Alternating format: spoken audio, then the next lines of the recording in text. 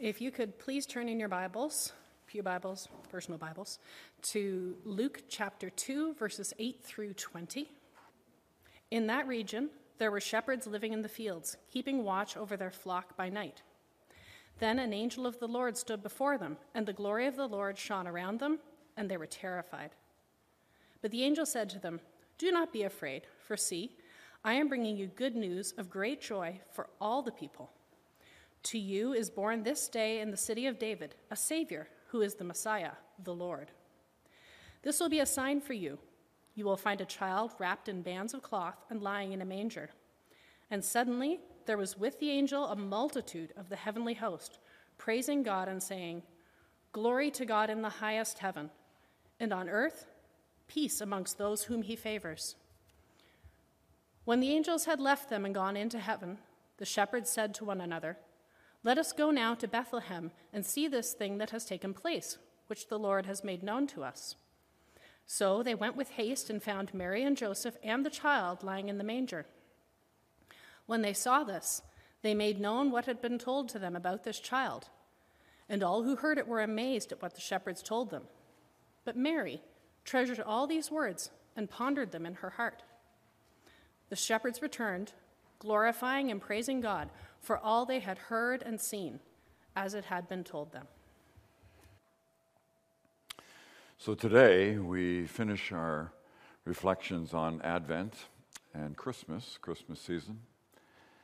And we begin on this first day of the new year. New Year's Day on a Sunday. But that is what we have today. And I think in many ways that's a good thing.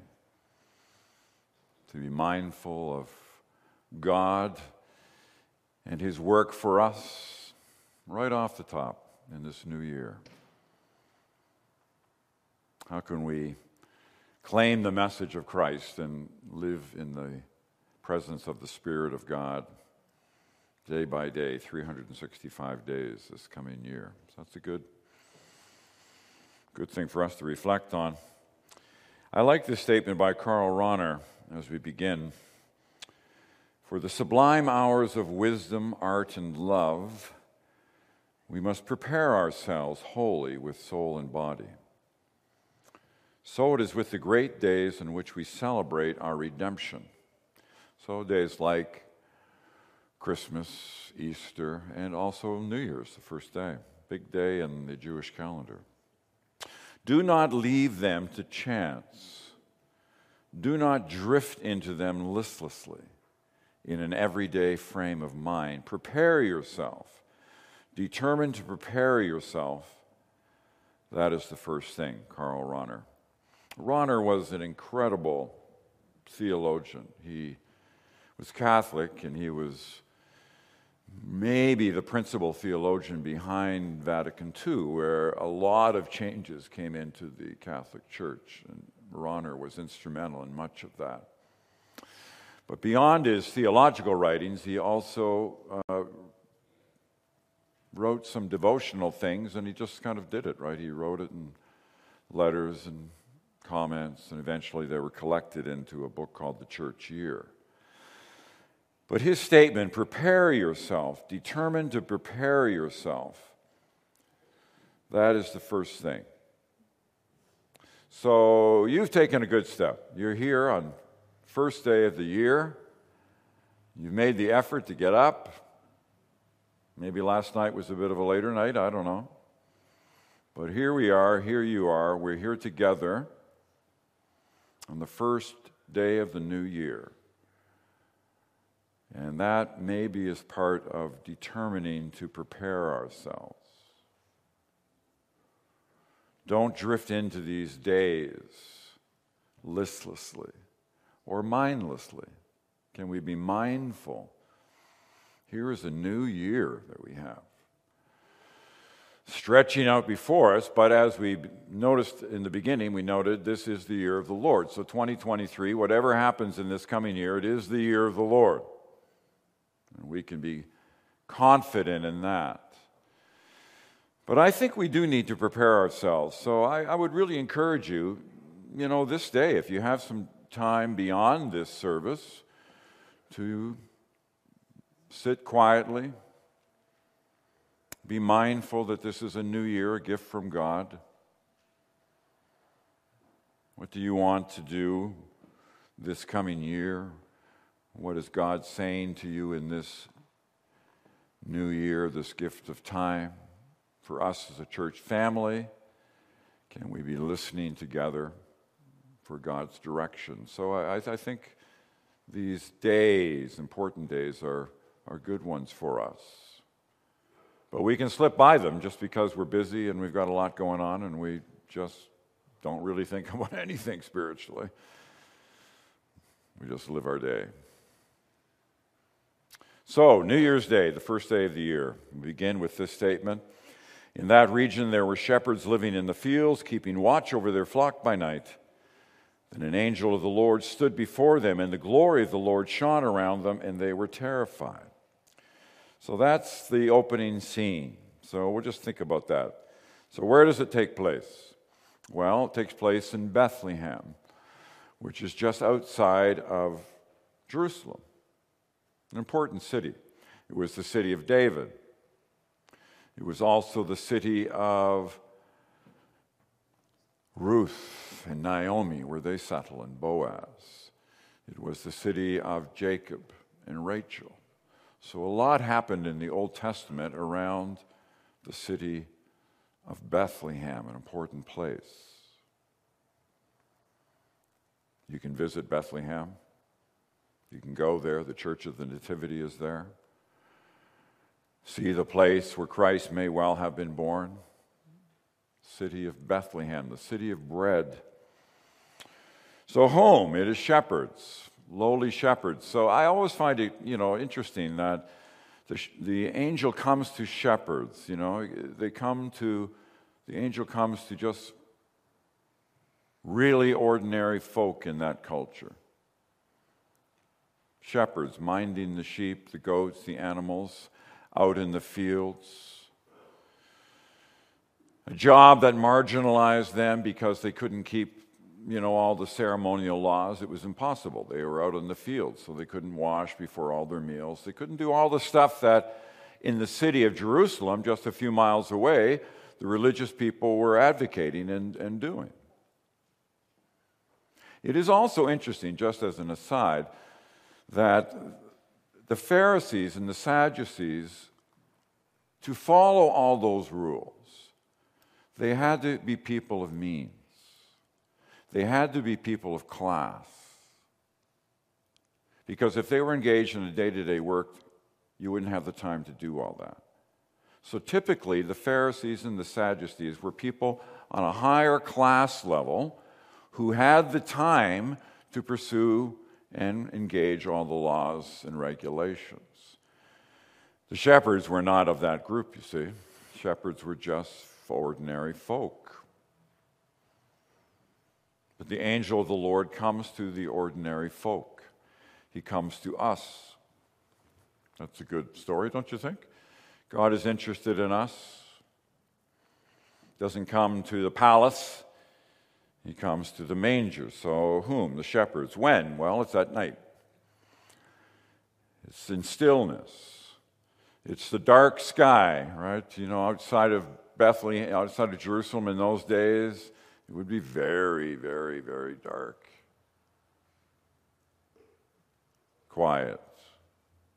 Sheep maybe making a little bit of noise, moving around. What happens? Well, all of a sudden an angel appears. Can you imagine that, right? Just this burst of light. That's how it's presented. In the darkness, at night, all of a sudden, wow, boom. Incredible fireworks just go off. If you weren't expecting them and just saw them like that, wow, that would be pretty incredible. And that's what's happening here. An angel comes in this burst of light.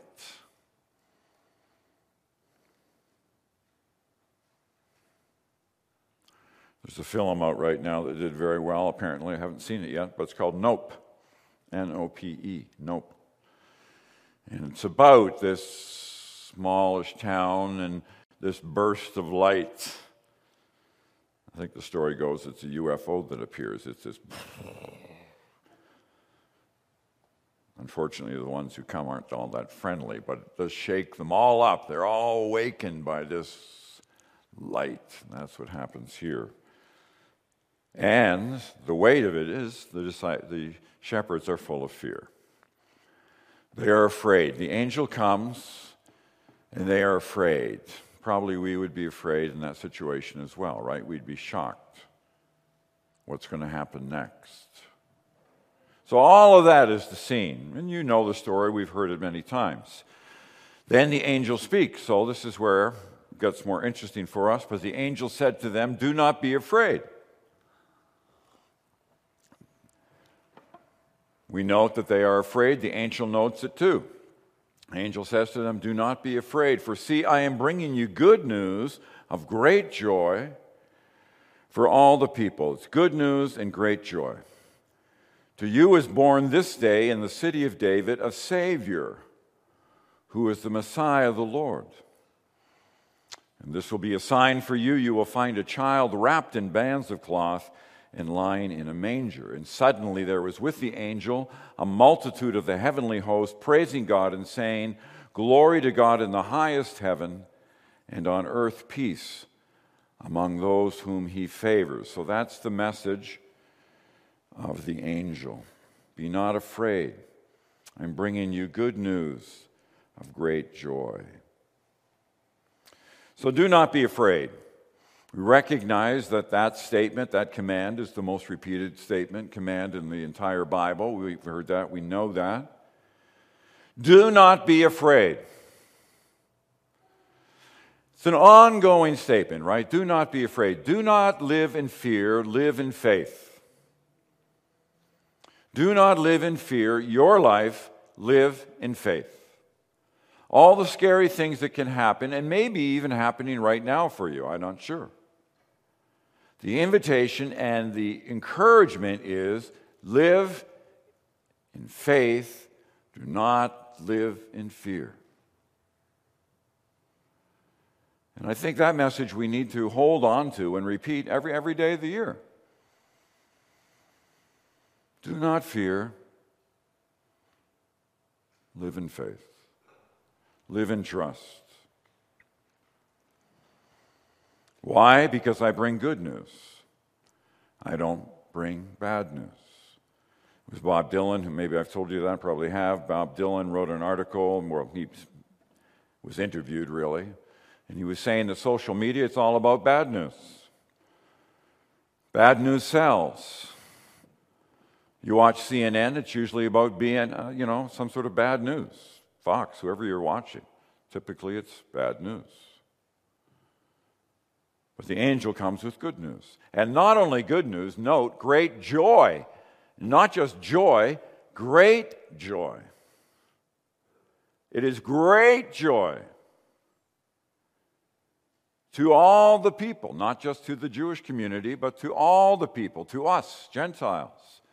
It's good news, great joy to all the people, to us. So right off the top, a message for the first day of the year: do not live in fear. God has given us good news, and indeed it is great joy. It's full of joy, great joy, if we'll hold on to it. So it means we can live under the smile of God. Someone has noted that the smile of God is His grace. God's grace to us is His smile. And this story is all about grace and all about smile. Why? Because the next statement, a baby is born, and the baby is called three names: Savior, Christ, Lord. In Matthew it says, the baby is born, He will save His people from their sins. Name Him Jesus, the angel says. Why Jesus? Because the name means Savior. God saves. He will save His people. So this child is Savior. That's why we sang that last song, Lord, I lift your name on high. Lord, I love to sing your praises. It goes on to sing about salvation, right? That's what that song's about, salvation. He has saved us. So He is Savior. That is good news. That is great joy. He has saved us. We have an eternal life of shalom, of peace, that word. That's our gift. Forever.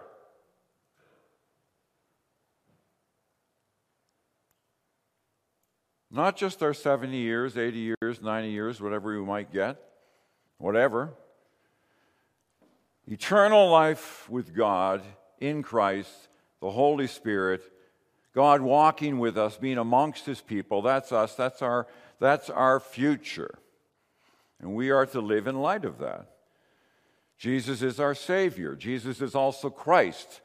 That's the name for Messiah. Christ is Messiah. Jesus is the Christ. Jesus is the Messiah. The long-awaited Messiah of God is Jesus. And because of that, He is also Kyrios, Lord. So 3 different names given for Jesus here by the angel. He is Savior, He is Christ, He is Lord. And one of the take-homes that we're going to have today is that true for us? Is that true for you? Is that true for me? Is indeed Jesus Lord? Is Jesus Lord of your life? That's what we need to ask ourselves. Do we hold on to Jesus as our Lord? Who and what is our Lord? Everybody has a Lord. We probably don't use that name, but everybody has something that drives their direction, their future. For many people in our world, it's money. Money is Lord. So, money can be our Lord if we make it. It's not a great Lord, is it? Well, we can spend our lives all thinking just about money. And not because you have a lot of money. You might not have a lot of money. But money can still be Lord. So who or what is Lord in our lives? We'll come back to that one. We'll circle back to that. But that's what this is about. Jesus is Savior, Christ, Lord. And because of that, He gives us freedom. He frees us from the oppression of our world and the oppression in this day of the Romans and all that happens. These last few days I've been listening to Bob Marley and Bob Marley's freedom songs, his redemption songs. It's what he sang about, redemption, freedom. And we have that in Christ. And I like his line about free me, free us from what? Mental slavery. Wow.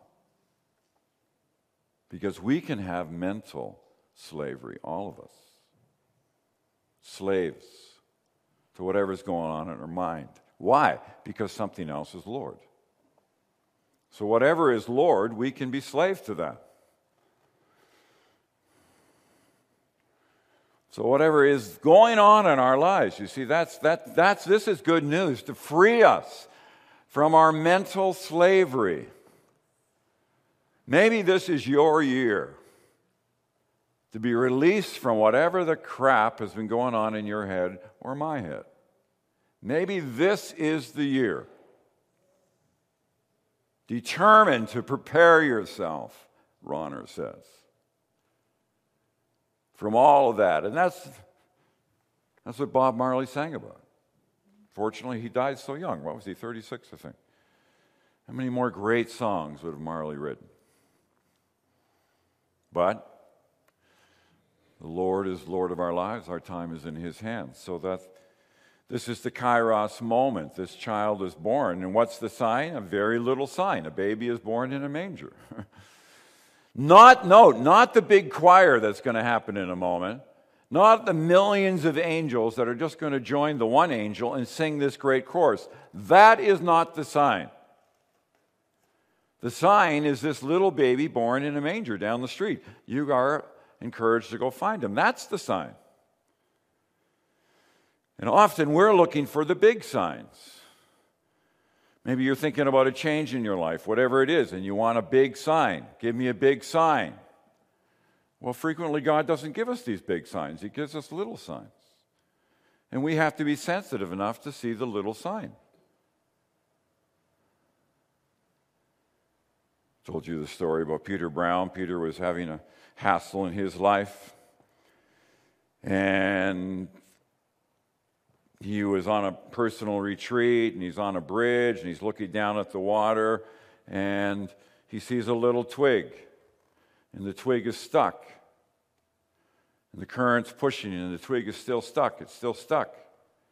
And all of a sudden, the twig breaks free and just starts going down the river. Just like that. I remember Peter telling me, you know what? That was a sign to me.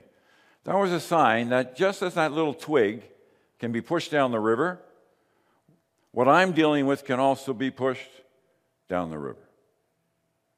Little signs. You could go over that bridge a million times and look over and not see anything. So what are the little things that can come up, even on this day, note, that bring shalom, that brings peace? What Marley was singing about, redemption songs, peace. That's what this angel's saying. So the take home here is God is in solidarity with us. That's Jesus coming. God comes in Christ. That's the whole message of incarnation, is that God comes in Christ. Jesus is going to do something for you and for me. He's going to live for us and die for us. And you know that the idea, just to back up for a moment, God the Father, God the Son, God the Holy Spirit, that's a picture for us, right? So when we think of Christ dying on the cross, the point is not that the Father, how can the Father do this to his Son? If God is a God of love, how can he do that to his Son? You see, we hang on to that image so much. We say, well, he couldn't possibly do that because he loves him. But the Godhead is God, three persons in one nature. So God takes on flesh. And as you like, he dies for us. Do you see what I mean? When Jesus dies, God is dying, if you look at it that way. It's not like he's doing something that's not part of him. God loves us so much that he's willing to enter into this incredible human story that involves so much pain and ultimately death because he loves you and me. And that is the story of our salvation, you see. God in Christ and the Holy Spirit working together so we can be saved, so we are saved, so that we can be with him forever and forever and forever. And the cross, God goes to the cross in Jesus, you see. It's all this amazing statement of love and of redemption. Lord, I lift your name on high. Why would you do all that for me? Little old me. Little old us. Why would you do that? Because God is love. Jesus is love. The Holy Spirit is love. All for you and me. And we are invited then to live in the awareness of that presence. We are not alone. Jesus is with us, day in, day out. Don't you think? Oh, don't you think? Jesus is with you. Through this whole year, God is with you. The Holy Spirit is with you.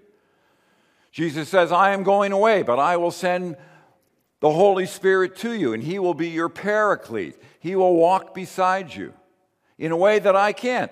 I'm with you right now, here and now, but all over the world, the Holy Spirit can walk with every believer everywhere. And not only walk with you, be in you.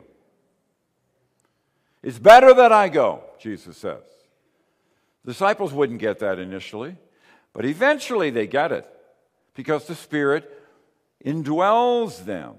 And then you see them doing amazing things, right? Not couching away in fear, but standing up boldly for the gospel.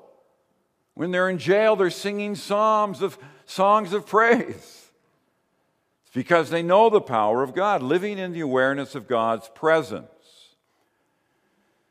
Holy Spirit, you are welcome here, we began with. Spirit, you are welcome here in my life, the presence of God, the presence of Christ in you this year. You are not alone.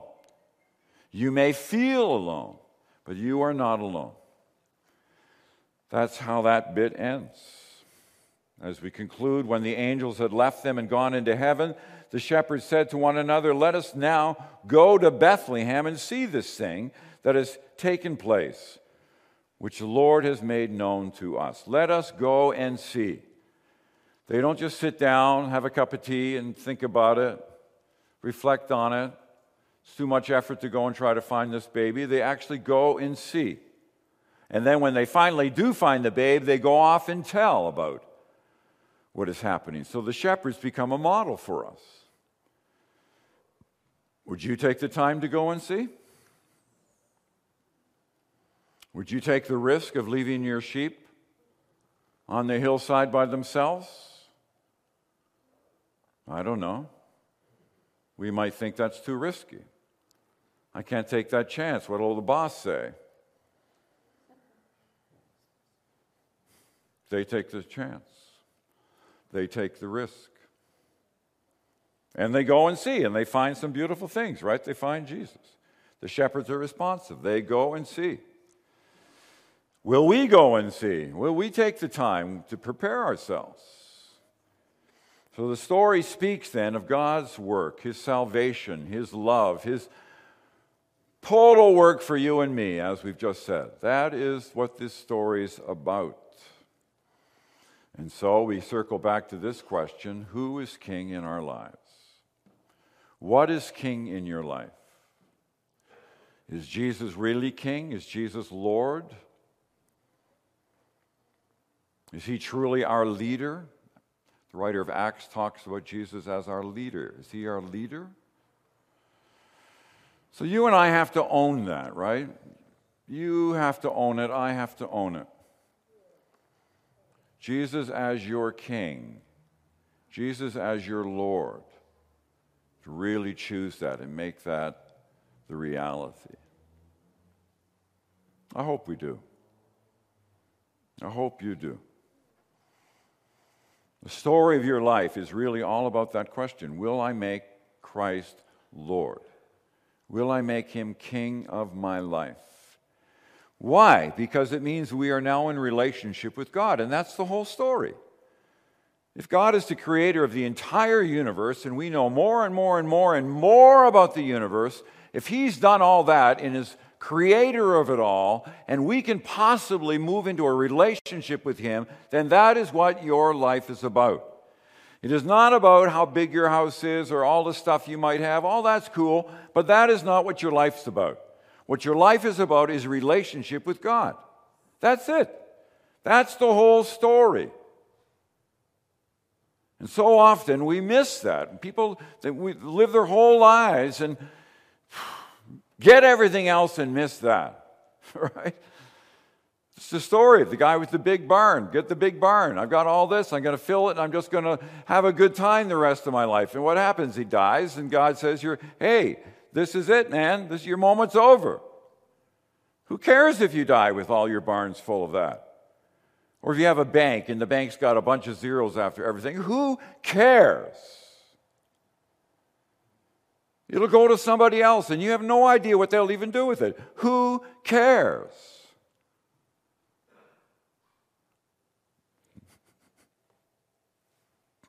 But to be in a relationship with God forever, that's the magic. That's where the beauty is. I've mentioned James Houston. James Houston is 100 years old. Beth and I met him before we were even married. We sat around the table in his house, had dinners. And I remember eating all these really weird foods, because all these English guys, they were very English, they would have jellos and they'd put all these weird vegetables into the jello. Yeah, ooh, you're right. That's what I was thinking. But they like to do that. Anyway, I had to eat it. But apart from all that, we were in their home, and he's now over 100 years old, and he's still active for the Lord.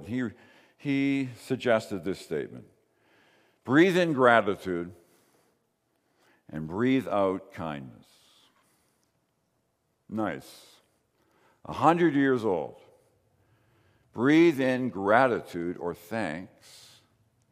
Breathe it in. All the goodness of God. And then breathe out kindness to someone else.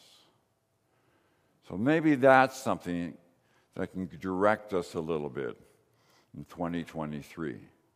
In your life, in the very specifics of your life, breathe in kindness. No, I'm sorry. Breathe in gratitude. Breathe out kindness. Someone has said, you cannot be healthy. You cannot be a healthy person unless you are able to be grateful. Forget it. You cannot do it. If you cannot be thankful, then you're going to play the life in the role of victim. And you'll see yourself as a victim all the way through. So we need to learn to be grateful. Breathe in gratitude. Breathe out kindness in God's name. Amen.